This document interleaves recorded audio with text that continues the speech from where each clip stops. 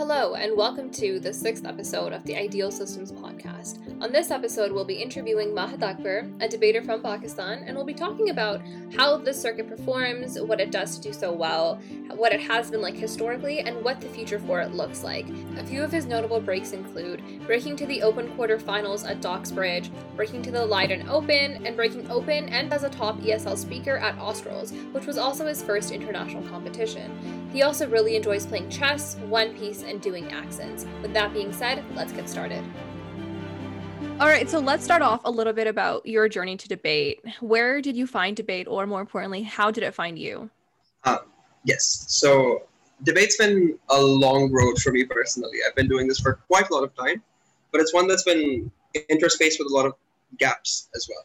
So I started debating in high school, I think is the most accurate way to state it. But I didn't really get to do too much of it, or at least not as much as I would like to. So in my first year of A-levels, which is like the Pakistani equivalent of high school, was when I really got into debating. Like I'd had an interest in arguing with my friends about a bunch of random topics. Like I had this one friend in particular, his name was Ibrahim. We don't really talk much anymore. But I would spend just hours just arguing with this guy on stuff that we barely cared about. Like football or sports or anything, really. And one day he just said to me, "You should do like MUNs." And I was like, "Okay, I'll see what this is about." So I signed up for an MUN. It thankfully got cancelled. And then a month later, he was like, "Oh, if you're not going to do MUNs, you should try this parliamentary thing out." So I just went to this competition as like an observer, and I saw what the thing was about. And I saw the Pakistani team debate like a semi-final motion about some joke topic, like it was this house believes that Angelina Jolie should stop adopting children, and it was like a random, weird, not particularly heavy debate. But I saw these people being very articulate and making it seem like the end of the world that this woman had adopted like a few children from another part of the world, and I just was really fascinated. So I stuck around and I asked the coach of the school that I worked at, the school that I studied at, sorry. To let me be a part of this, and he was like, "Sure." And then eventually he left, so we were without a coach for a while. But yeah, so at PAF chapter in Karachi is where I sort of started debating, and I got in approximately 5 tournaments before I did way too much and had to take a hiatus, as enforced by my parents. And then I found it again in university. So I think that's the most accurate start of my journey. So it's been what, like 8 years now? That's perhaps a bit long, but yeah, I think it's approximately 5 to 6 years. Yeah, it should be 6 years. Okay. Turning 6 this next year. Yeah. Okay. And so how do you think debate has kind of impacted your life through the last few years? Personally, I think that debate's been very, very essential to the way that I perceive myself, both in positive and negative ways. For a lot of things, I had kind of messed up opinions and kind of a messed up image of myself, and certain characteristics of myself that I won't go into too much detail, but aren't really appreciated within like the societies that I come from. And I think a large part of debate for me initially was just kind of as a space to explore some of those identities, relating to gender or relating to sexuality or anything of that nature, because it was a space that I was lucky enough to have people around me who were very supportive, or at the very least very you know how every teenager who does debate thinks they're very like critically thinking and super evolved. So as a result of that kind of like arrogance, perhaps, we were all super into this idea of only the rational stuff matters. So a bunch of stuff that I didn't really like about myself, I was able to come to terms with through the process of debate. So I think that was, for one part, really helpful. In another, it's also a hobby that I have had struggles with that I think we'll get to later, perhaps, but like particularly with reference to mental health. Like it has a tendency to tie itself to your self-esteem, and kind of making sure that that doesn't happen as you debate a lot, because I do like the activity a lot, has been a difficult thing. But overall, I think it's been a very positive experience. Like it helped me realize as well that the field of studies that I wanted to go in wasn't related to, for instance, STEM, but was probably closer to do with humanities, because when I was debating those topics, I found them so much more interesting and so much more up my alley. So I think that would be my view. Yeah, and on that note, so you're in university now. What are you Yeah, studying? so I'm studying development and policy making, which is like a mix of a bunch of stuff. Like it's pol sci, it's a little bit of sociology, a lot of international relations, unfortunately, some economics, and like a kind of mixed bag degree that largely focuses on development as a field. Mhm. And I think that debate was really essential because I'm pretty sure I wouldn't have ended up here if it wasn't for it. Yeah, like kind of like debate opens up this brand new world that no one really knew about prior to it. And I think a lot of people that do debate end up being really affluential. And so because of that, it's like you get someone to look up to and all these new ideas open up to you. So it's quite nice in that regard. All right, so kind of to that end, how were like, okay, so what were resources like initially when you started debating and what are they like now? So what has development been like since you started? So I think for the debaters in Pakistan, I think there's really two sides to the story. So there are two circuits largely, like based on one city that has a congregation of debaters where I live, and then another city that has a larger number of debaters, and also cities around it that debate. So they also kind of Mhm. focus on like Lahore is the other city that I'm referring to. So particularly for the city that I was debating in, which is Karachi, there wasn't a lot of access to like national level tournaments or tournaments that would incorporate the larger circuit, or even just focus on like getting kids from Karachi into national teams unless they came from like one or two very affluent schools. So I think that the one thing that I've noticed, and I would hope played some part in, is that over the past 5 or so years, as long as I've been doing this or as long as I've been judging in the circuit, there's been a lot more opportunities and a lot more resources being dedicated to debate by schools in the country as a result of those opportunities. So you have a lot more national level tournaments that kids from Karachi can participate in. You have more coaching programs being set up, and schools following through with that coaching process. But at the same time, I feel like as a result of the fact that we have all this like money being poured into debating or time being poured into debating, it's kind of developing this separation almost where you only see like Mhm. 3 or 4 schools where the richest kids go to consistently doing well, and then everybody else is really struggling because obviously their schools don't want to invest in debating unless they have some prestige incentive to do so, and that only really applies to the schools that want to send their kids abroad, or that this just creates a weird cycle where on one hand you're kind of happy that more kids like you are getting opportunities, but at the same Mhm. time I wonder like if a kid like me, because the school that I went to, even though they have like coaching programs now, they're not doing quite as well as they perhaps should be. And you just notice this disparity building with additional resources being poured in. So it's a little bit upsetting, but at the same time, at least there's more access on some level. And I'm hoping that it continues to like improve for everybody in the circuit. Yeah, that the resources kind of start to like trickle down and we start to Yeah. close those barriers. But I also do think like debate is a massively elitist sport, like for two main Mm-hmm. reasons. Firstly, you have to be a part of some kind of institution to be a part of it. And secondly, tournament fees are so high, and that's because university debaters need to make a living off of tournament fees. Yeah. It's it is like deeply unfortunate. I think the like with Pakistan specifically as well, like it is just a nightmare to participate anywhere other than Pakistan. Like for instance, so again, some context I feel like ties into this because I normally like to separate the circuit from my own personal views on this, but it's sort of impossible to Okay. because what you get is that firstly the economy is just like in a bad state, so like the currency is worth less, so everything like even just on perception costs more, like flying out costs more, getting to tournament costs more. But like international debating or even debating at a level where you have like for instance teams from other cities participating is just like prohibitively expensive, always has been.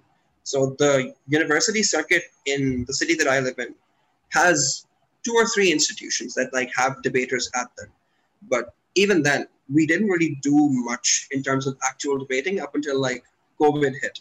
And it's sort of unfortunate when you like owe a substantial part of your debating success to this like horrible virus that's ruined so many lives, and like given you issues. But yeah, I think that the advent of COVID has really made it significantly more accessible. I think on a schools level and also on a universities level. But in the past, like yeah, even people from relatively affluent backgrounds can't reasonably afford um, going to like even major tournaments in the country, because it's still like a prohibitively expensive hobby. Like even as somebody who works and studies, it takes about half a month's salary to like attend a tournament in Lahore, or it takes like 2 weeks in universities, because there's not a lot of like university debating as a culture in Pakistan. Like except for maybe LUMS, which has like produced a consistent amount of university debaters. It's very hard to like get leaves as well, because university is just like this doesn't matter, just do it on the weekends or whatever. They're very happy to publicize you, but they don't give you like leaves or funding. So yeah, I think it's a difficult balance to strike. COVID has been a massive part of like resource building, but even prior to COVID, where was like the circuit in terms of resources versus where is it now, and what does that look like in terms of like coaches and in terms of like institutional knowledge, or just kind of like the things that you have access to? That's fair. So I think that, again, for this I want to kind of focus on the school circuit, because I think that that's the pipeline through which you get a lot of these like some of the most successful university school debaters. So again, there was kind of a greater division of resources. A lot of it was centralized in like Punjab and where Lahore and Islamabad are. And over there, you have this culture of like schools spending a lot of money on WSDC preparation, because the Pakistan national team like usually does quite well at WSDC. And I think that that's down to really two things. Firstly, I just personally believe that the talent pool in Pakistan is phenomenal. Just kind of always has been, which is perhaps a reductive answer. But in terms of the kids that I've come to interact with as somebody who coaches here and somebody who's judged a lot here, it's just like brimming with potential with kids who don't have access to like the resources that they need. In terms of the resource allocation overall, I think that there are a lot of coaches, particularly in like Lahore and Islamabad, where you have this like greater culture of schools debating, and a lot of money being poured into debating there as well has been a very consistent feature. I think the problem with that has always been that it goes to the schools that have these like prestige images around them. And a lot of that comes from like sending their kids abroad. And a lot of it comes from, just having these immediate national trophies that they can parade. What I think that's led to is you've had quite a few debaters who've studied here, who've become good debaters here. And then at the same time, have been able to go abroad and take it with them. I think Tamkeen Nawab, one of my closer friends in the circuit, is a really good example of this. Like, even though she's not from Lahore, she's from one of the institutions that's had like a consistent debating program, and went on to like Cambridge and is doing quite well there as well, of course. So I think that most Pakistani kids have had this very distinct, separated school circuit that's built on, in some cases, like very. The word perhaps escapes me. Sorry, my ESL is showing, but these kind of archaic ideas about like what debate exactly is and what debate exactly could be. So I think that there's kind of a power structure that locks in certain coaches, because obviously schools want to hire people with experience, and that kind of cyclically just becomes the same people and their students getting back into the schools. But overall, I think that the coaching circuit has produced some fantastic speakers. I think that the prioritization that the circuit has had for a very long time has been this kind of cutthroat, like just make sure you win it at all costs. And that's led to like equity concerns and issues of like ethics, I think, in the past. But overall, there's like a significant amount of resources being poured into specifically schools debating in Lahore and Islamabad. A lot of those speakers then leave. A lot of them end up going to LUMS, which is where you get like a bulk of LUMS' majority debaters who then go on to be successful as well. So that I think is about fair. And then COVID obviously changes things, because you still have the coaches, but now everyone's competing on a similar level, instead of us having to like take our kids over there with financial pressure. And as a result, like the results at this year's national championship were a lot more equitable to teams from Karachi, for instance, where even teams that don't have like massive amounts of money being put into debating or underpaid coaches have had their kids do reasonably well at competitions in the aftermath of COVID. So I think that kind of disparity that was being built into the circuit has been both highlighted and to a certain extent overcome by COVID, but there's still a long way to go if we're going to genuinely improve circumstances. So with being ESL, how do you think that impacts debaters? So I think it's probably like a spectrum in terms of how ESL you are. For a lot of us, we don't really think in English, or a lot of us, we don't really think in like the language that we're supposed to be thinking in. For some of us, it's kind of a mixed bag of. I think that it who has like a comparatively weaker grasp of English than I do, because I understand that even though I am ESL, I've got a decent grasp on the language. But so that's the only real perspective that I can speak from. But even then, I think you find yourself very frequently kind of struggling to find words, as I have sort of demonstrated on this podcast as well. But I think on a second level, it's just this like process of self-doubt and kind of the achievements that you get in ESL, like feeling less than. Even though you know they shouldn't feel less than, whenever anybody else gets them, you appreciate the fact that they have, and you don't think of them as less than you. Whenever you personally get an ESL achievement, it kind of feels like you're there for like an affirmative action thing. So I think that it like kind of impacts your self-esteem when you get ESL achievements. It's also just very jarring almost to be in a room with EPL speakers. Like it's very satisfying when you win. But a lot of times if you're like struggling to come up with a word and you see these people who've like gone to Eton and then Oxford and are now just here and they're competent and they're fine with the language and they're judging you for it.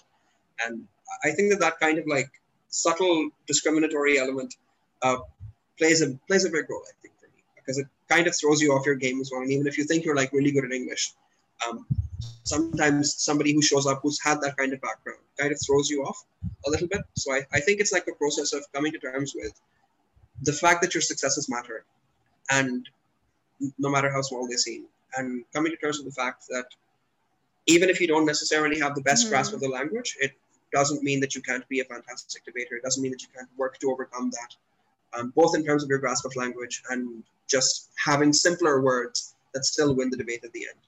So I think that's been my experience with being ESL. Okay, so earlier speaking, you mentioned like the cutthroat culture.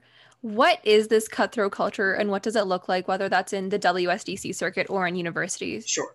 So I think that in universities, we have it like limited to a certain extent. Obviously, we do still struggle with it. But with the school circuit in particular, I think that there's been kind of like a boy club mentality surrounding WSDC, particularly in the ways that like national teams are built. So I don't want to speak like issues regarding specific individuals, because I don't think that like without their consent, I should be doing that. But in the past, we've kind of struggled to both have adequate representation in terms of like demographic representation, but also like generally having a significant majority of men speaking in national teams. You have a significantly, from my experience in talking to particularly AFABs in the circuit, the ways that most coaches speak, the most coaches teach rather, is reflective of the ways that they were taught. Right? And I mentioned how it's a kind of cyclical process by which these like coaches bring in their students and so on and so forth. I think that's kind of led to I don't want to be, it's okay, I'll get a little political. It kind of creates this really toxic atmosphere where you're just constantly being told to correlate your self-worth to the immediate successes that you have, and your speaker positions are utilized to judge you as a human being, and the treatment that you get in camp, the privileges that you get in camp, what you can and can't get away with is often contingent on how many trophies you win schools or how many trophies you get to let your coach have like a pay raise or something. I think that, again, this is still to some extent greater in Punjab because there's a larger amount of money there being invested into the school. So like coaches have a greater incentive to just prioritize having the most successful team possible. But I think that overall it's led to some very uncomfortable situations and a lot of women leaving the circuit earlier than they should. And obviously that's a process that I am perhaps not the most qualified to speak to, but it's something that we want to work on and we want to fix, and we try to avoid in the ways that I coach, for instance. But I think it's a process of just unlearning the ways that we were often taught to debate. You currently coach. So I know you coach at Lyceum. So how did you find your way to that, and how has that experience been? Sure. So Lyceum was, before I get into how the experience has been, I think I should answer the first part of your question. So immediately after the whole A-levels thing and not being able to debate for like the second year of my high school, I was kind of upset about it all. So I just couldn't really debate much. My parents wouldn't let me go to competitions. So what I would do is I would sneak off to like a bunch of random competitions because I still had friends in the circuit, and I would just go judge because they would offer free food to judges. So I just went as this like independent judge for like chasing plates of biryani at random competitions. And eventually I kept doing that. And I got into university and my parents kind of eased up so I could do that without hiding so much. And I think just continuously judging more and more allowed me to build up like a judging resume. And obviously it was a local judging resume, nothing impressive. Um, like not somebody that I would let IA at any competitions. But thankfully I was in a place that had low competition for like coaching markets, and I was able to hold an articulate conversation. So an opportunity opened up, which is like a tumultuous history with debating and debate coaches, where it's been like some sort of inconsistent, some really high highs and some really low lows. And I was kind of warned against coaching here, but I was excited for. Wait, why were you warned against it? I don't want to like slander my employers, so like past coaches had sort of struggled to kind of adapt to the environment, even though I don't think it's particularly difficult. But obviously, when you're somebody who's strictly a debater, working in like school environments that are focused on more of an all-round education kind of makes that difficult for a lot of people to adapt. So I think that that's primarily why it was difficult for a lot of people to integrate. But I started coaching at Lyceum. I applied for the job. I had very little competition, so I got it at the time at a fairly underpaid wage.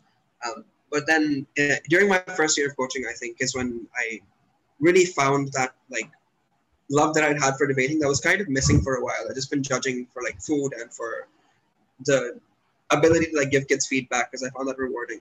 And then when I was coaching at Lyceum, I had these like 3 wonderful kids in my first year. I'm sorry, I'm going to gush about some of my students here, but I had these 3 like wonderful kids, and these are my only these were my only A2s that year. So like the final year students who had done any debating whatsoever, who hadn't immediately left. So there were 3 kids, Gaurav, Myra, and Tamur, who was the current head of the society. So I find the story very funny, so I just feel the need to tell it.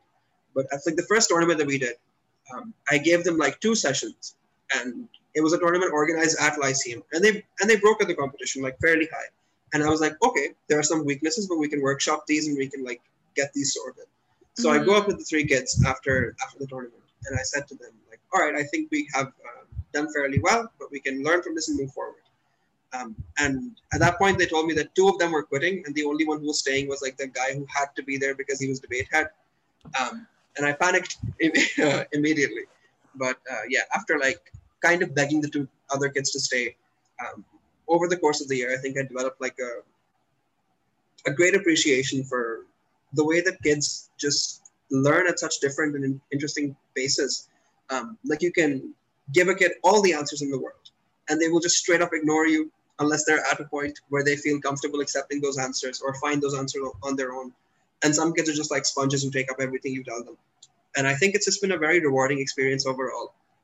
Because when you take kids who are like about to quit debating 3 weeks, and 3 weeks later you have them like winning a tournament that no team from Karachi had ever won, it's just very rewarding to see that, I think.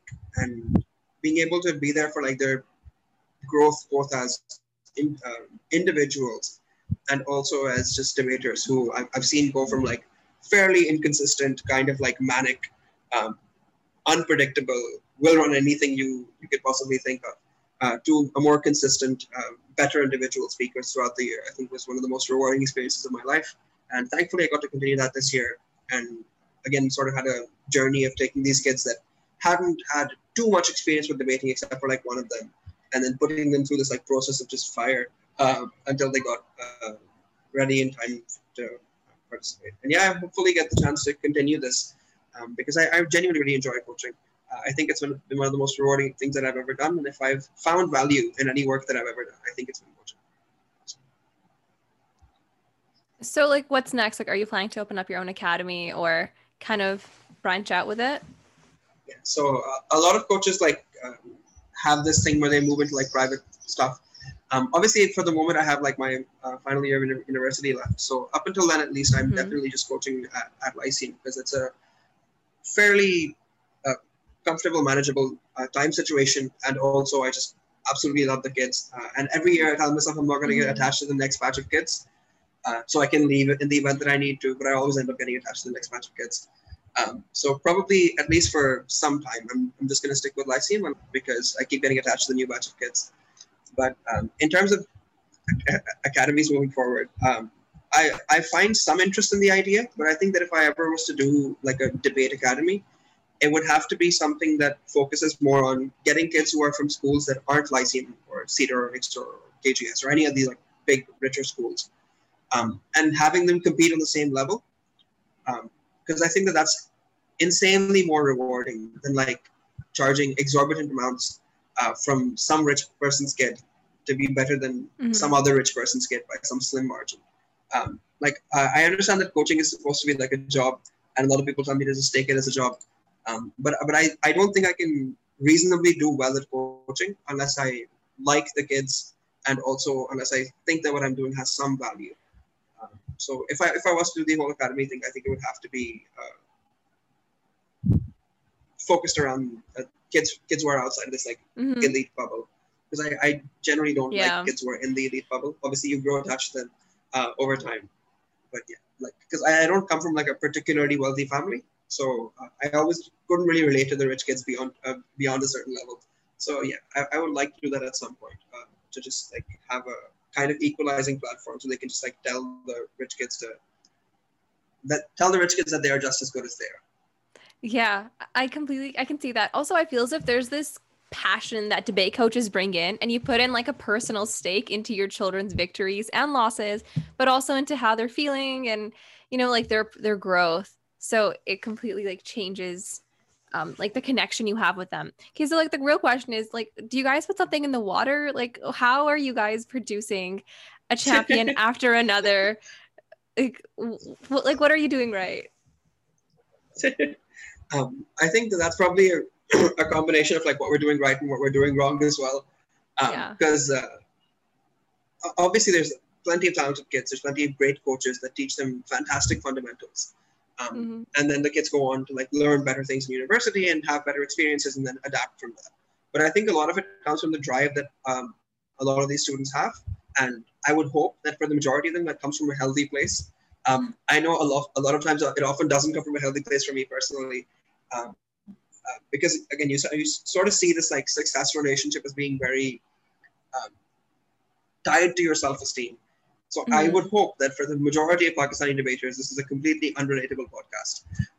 But I fear sometimes that we've created this like atmosphere of just wanting to win at all costs, and we kind of do whatever we can to like push ourselves through and just get there through whatever means necessary.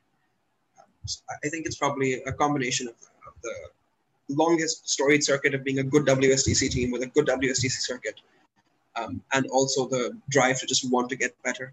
Like I know personally, a lot of times, me and my most consistent debate partner, Hamza Faruqi, we just kind of debate on spite because we feel like we're from a circuit where people don't really take us too seriously. So we literally just started debating internationally this year. We didn't really get a chance to. We teamed up for the first time, purely out of spite to tell people, because we had all these people around us that had broken in international tournaments, and they would be like, "Oh, we are so far ahead of you." Because you've never been to international tournaments, you'll never understand what debating is truly supposed to be. And we went to the first tournament, and we just wanted to break because we just wanted to prove out of spite that we could do it. And I think that spite is a big motivator for me personally. But I think that it's usually just a combination of having really, really driven kids who've had decent coaching and again just have a phenomenal talent pool. Like if you could empower the kids who are like not in the richer schools in Pakistan, I'm sure that the circuit would have done even better. Like we just see so many kids who have so much potential, but don't really get the chance to speak. So I would hope that moving forward, we get more and more of these champions, but emerging from places that have less of a background of privilege is my opinion. Yeah, exactly. Because for a large part of it, currently a lot of debaters can just say, oh, underrepresented minorities or the developing world or marginalized communities, but no one actually knows what that looks like or what that feels like or what that experience is, except for these kids. They do have that experience. And I feel as if it puts in a certain drive into you to just become better because you know what it feels like to not be in a position where you have like power or privilege. Yeah. I absolutely couldn't possibly agree more. Like it's kind of a spite thing as well to a certain extent. Like obviously with us it was a very intrinsic thing, but now whenever I see myself going up against like let's just say esteemed institutions in like a competition, I get this kind of extra motivation just to like sort of because you always grow up, like especially if you don't end up going to all the places that you dream of going to, then you kind of grow up with this almost chip on your shoulder. And I think a lot of Pakistanis have as well, where you just want to prove everybody wrong and kind of establish an image for yourself. So I think a lot of us have that chip on our shoulder, and I think it's another thing that drives ESL speakers to do so well as well, because you see a lot of these like genuine legends of debating emerging from ESL backgrounds. I think 10 or what do you call it? Are plenty of these like fantastic world beaters, and of course Hamza and everybody who's comes in from Pakistan as well.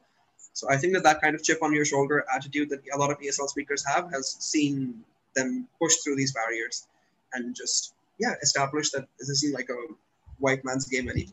So I think that's I think every single really notable speaker that I can think of is ESL. Yeah. Like right off the top of my head, just because, and I guess it's probably because like it's not really a native language, so you almost have to be more artistic when you speak English, right? And so like the English you learn is so much more better for debate, whereas like and then also I think the problem is you kind of just take advantage of the things that you have and you don't really care so much for them, whereas the things you don't have you tend to just work harder for them. You kind of just take it for granted if your APL. I also think it's you generally work harder to have better English, but I also think that for speakers who have like a very loose grasp on English as well, it kind of helps to not be like too bogged down by it, almost, because I know I have the tendency sometimes to like look for fancier words, just subconsciously looking for fancier words, and sometimes that helps out a lot. Yeah. But I've also noticed that a lot of ESL speakers just like go to this like simple route of just saying we're not going to try to do this, we're going to do this as cleanly as possible. And for a sport that like rewards just like clean, simple argumentation, it usually helps a lot to have like the clarity to just say, this is the extent to which I know this language. I'm just going to use this to the best of my ability, not try to be too fancy with it and like make up for it with my arguments almost. So I think it's kind of like a multifaceted thing based on how ESL you are. Like any other competitive sport, because debate is like, do you teach that mindset, or is that mindset just naturally learned? How do you get there?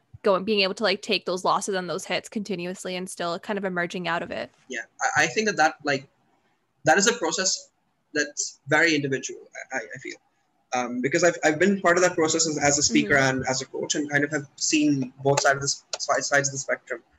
And I think that you can attempt to make that like teach your kids to just take the losses in your stride and try to grow from them and learn from them and just move forward without like letting them get you down. And be humble after you get the wins, but celebrate them. That kind of like ideal mindset that you have. I think that you kind of have to teach your kids that, and have to like teach yourself that as well to some extent. Like openly practice it. Tell yourself like in the mirror if you necessarily have to, that it's okay to have a loss or two. It's okay to not be able to.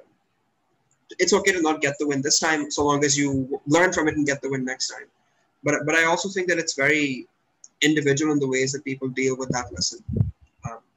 I'm not going to name names here, but I think that one of the instances where I was like taught this most clearly is that I swore to myself when I was coaching that I was never going to do this thing of like making my kids believe that they weren't valuable if they were going to lose a debate. So I was really like hugely inclined to this. I centered my entire camp around this philosophy that like it's okay to lose. The only thing that matters to me is that you do your best. That's all I care about. And I think that the moment that I realized that wouldn't be enough was when the first year of my coaching at like a major tournament, some of my kids did really poorly. And it was like a variety of factors that caused them to do poorly. And I didn't blame them in the slightest. And I was trying to just be comforting, and I would like keep a happy face around them, even though I was devastated on the inside. But one of my kids just broke down at the tournament in front of me. Like they just cried directly in front of me. And I was so unprepared for that possibility, because in my mind I just taught them to not be like me, to not like associate losses with some inherent flaw in who you are. Just learn from them and move forward. And I think that that's where I kind of figured out that it has to be a more constant process than that, and the kid has to want to participate in it. So I think that for me personally, finding that competitive spirit has come with a lot of breaks being associated with debating, and having to take time to myself to get back in that headspace where I can reasonably do it. But yeah, I think it's a process that everybody has to go through. You have to tell yourself that actively, and then just kind of learn to prioritize at some points your own personal well-being over how well you do in debates. Uh, and just realize that everybody's different and it affects people in different ways. Right. So considering just how competitive the circuit is, you clearly garner a lot of attention. Why do you think, like, a lot of Pakistanis in particular are so keen to get into debating in the first place? Like, what's like the golden egg that they're after? I think that it's again, like, it probably happens on like several different levels, but I think that the two driving motivations that I can think of is, firstly, it's just a very easy thing. It's a comparatively easy way of like building up a resume to want to go abroad for studies, which is why you get a lot of people into the schools pipeline, particularly at some of the more prestigious schools, because kids want to go to like top universities. Have being successful in debate often puts them in a position to be that. So I think that that's certainly a driving factor, because kids are like very academically competitive here. I think a second reason for why a lot of kids who don't go to those schools, or some of the kids who do go to the schools, get into debating, is similar to the reasons that I got into debating, because you are kind of surrounded to some extent by some weird opinions that you don't exactly know how to deal with. Like, you have all this like stuff that you know is clearly wrong being said by like people around you, your family members, your friends, but you can't really articulate that. And I think a lot of people head into debates as a means of like getting the tools to articulate it, or in some cases just rant about stuff that you normally can't rant about. Like, it's a place where you have genuine free speech, and some of the consequences that come with having that like ability to be genuinely free in what you want to say. But at the very least, you are able to articulate ideas that you would not be able to articulate in most other spaces, particularly for teenagers. So I think that like in the growing presence of social media, you kind of have a slight drop in those kinds of kids heading to debate, because debate has also been like problematized, and now it's like a whole thing where it has its like own structural issues.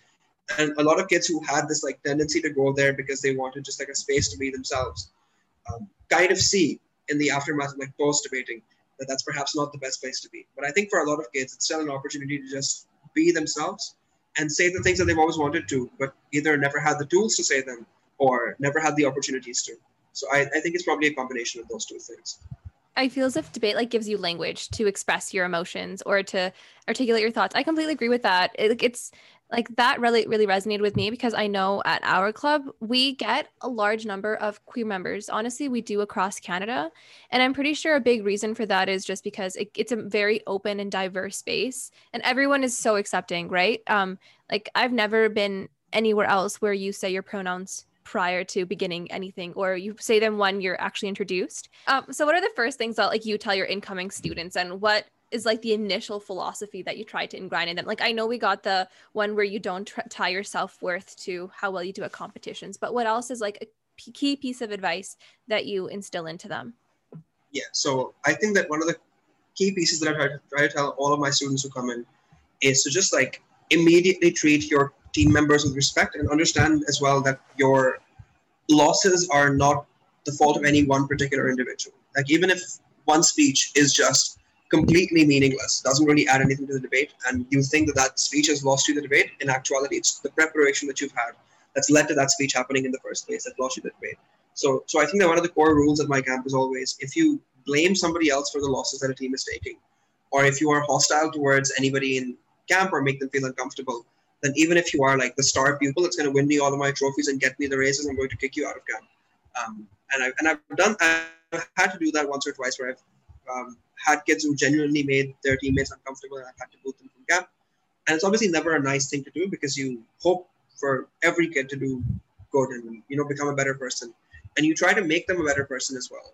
Is a huge part of my camp, because I try to make sure that my camp is more than just here are some skills that you can use to like beat other 17-year-olds. These are the tricks. These are the this is my secret. Just take it and run with it. I always try to make it so that my kids have a better relationship with themselves and with debating moving out of high school.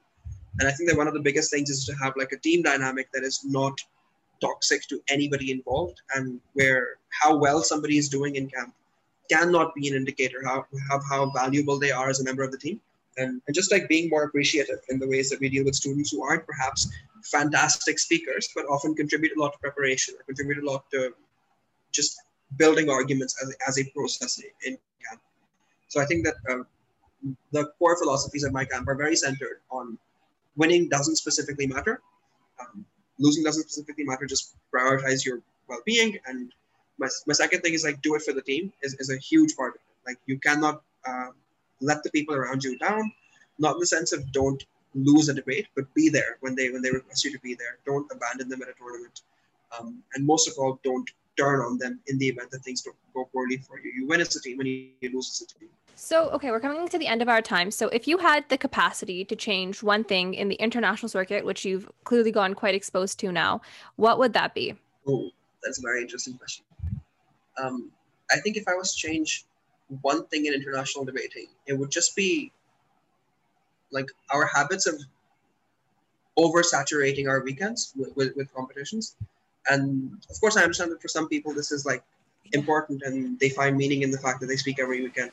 But I think by having so much competition and so frequent and just having it be all the time, everywhere, what you end up with is you kind of end up with this like rat race almost, where people want IA subsidies and they want coaching opportunities. So they want to have resumes that reflect that they are among the very best in debating.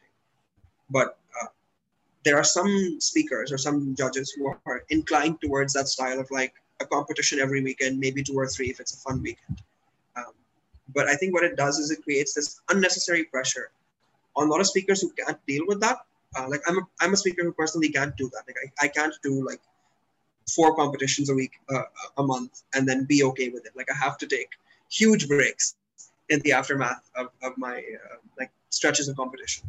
And I think if I was to change one thing, it would be to take away some of that pressure to constantly perform and to constantly be on top of every other tournament and constantly be adding layers to the CV so that you can compete with other people who are just mentally more able to do competitions on a sustained level than you are. So yeah, if I could teach a lot of people who are somewhat like me one thing, it's the importance of like taking a break when you need to and just focus on quality rather than quantity. It doesn't matter if you've spoken at XYZ Open by a university that's going to have XYZ IV next weekend. It doesn't matter. Just take your time, pick your competitions, and do your best when you get the opportunity. Yeah, because now it's almost creating this like bubble where it's just like, all right, well, if you don't have like 200 tournaments from a singular year, where were you all year? Did you even debate? Yeah, it's a huge thing. Like it's such a pressure as well. Because like I don't judge much anymore. Yeah. Because I'm honestly like I'll be just frank with you. I'm tired of judging. Like I only do it if like my friends specifically ask me to. Because I've judged for a very long time. Yeah. I'm kind of enjoying debating. But like whenever I'm applying for an IA ship or something, in case I actually want to judge somewhere, I always look at my CV and I'm like, oh, this is supremely inadequate. I haven't judged all year. Where have I been? I think it's just an unnecessary pressure. It doesn't do anything for everyone.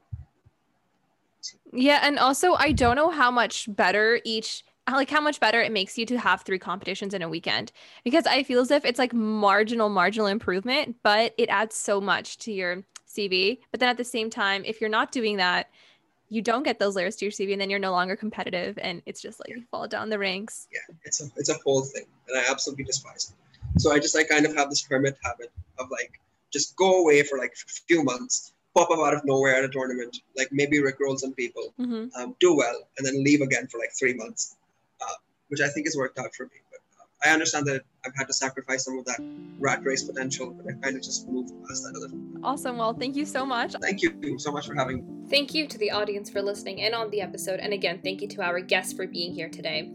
Lastly, keep doing what debaters do best. Debate. See you in the next one.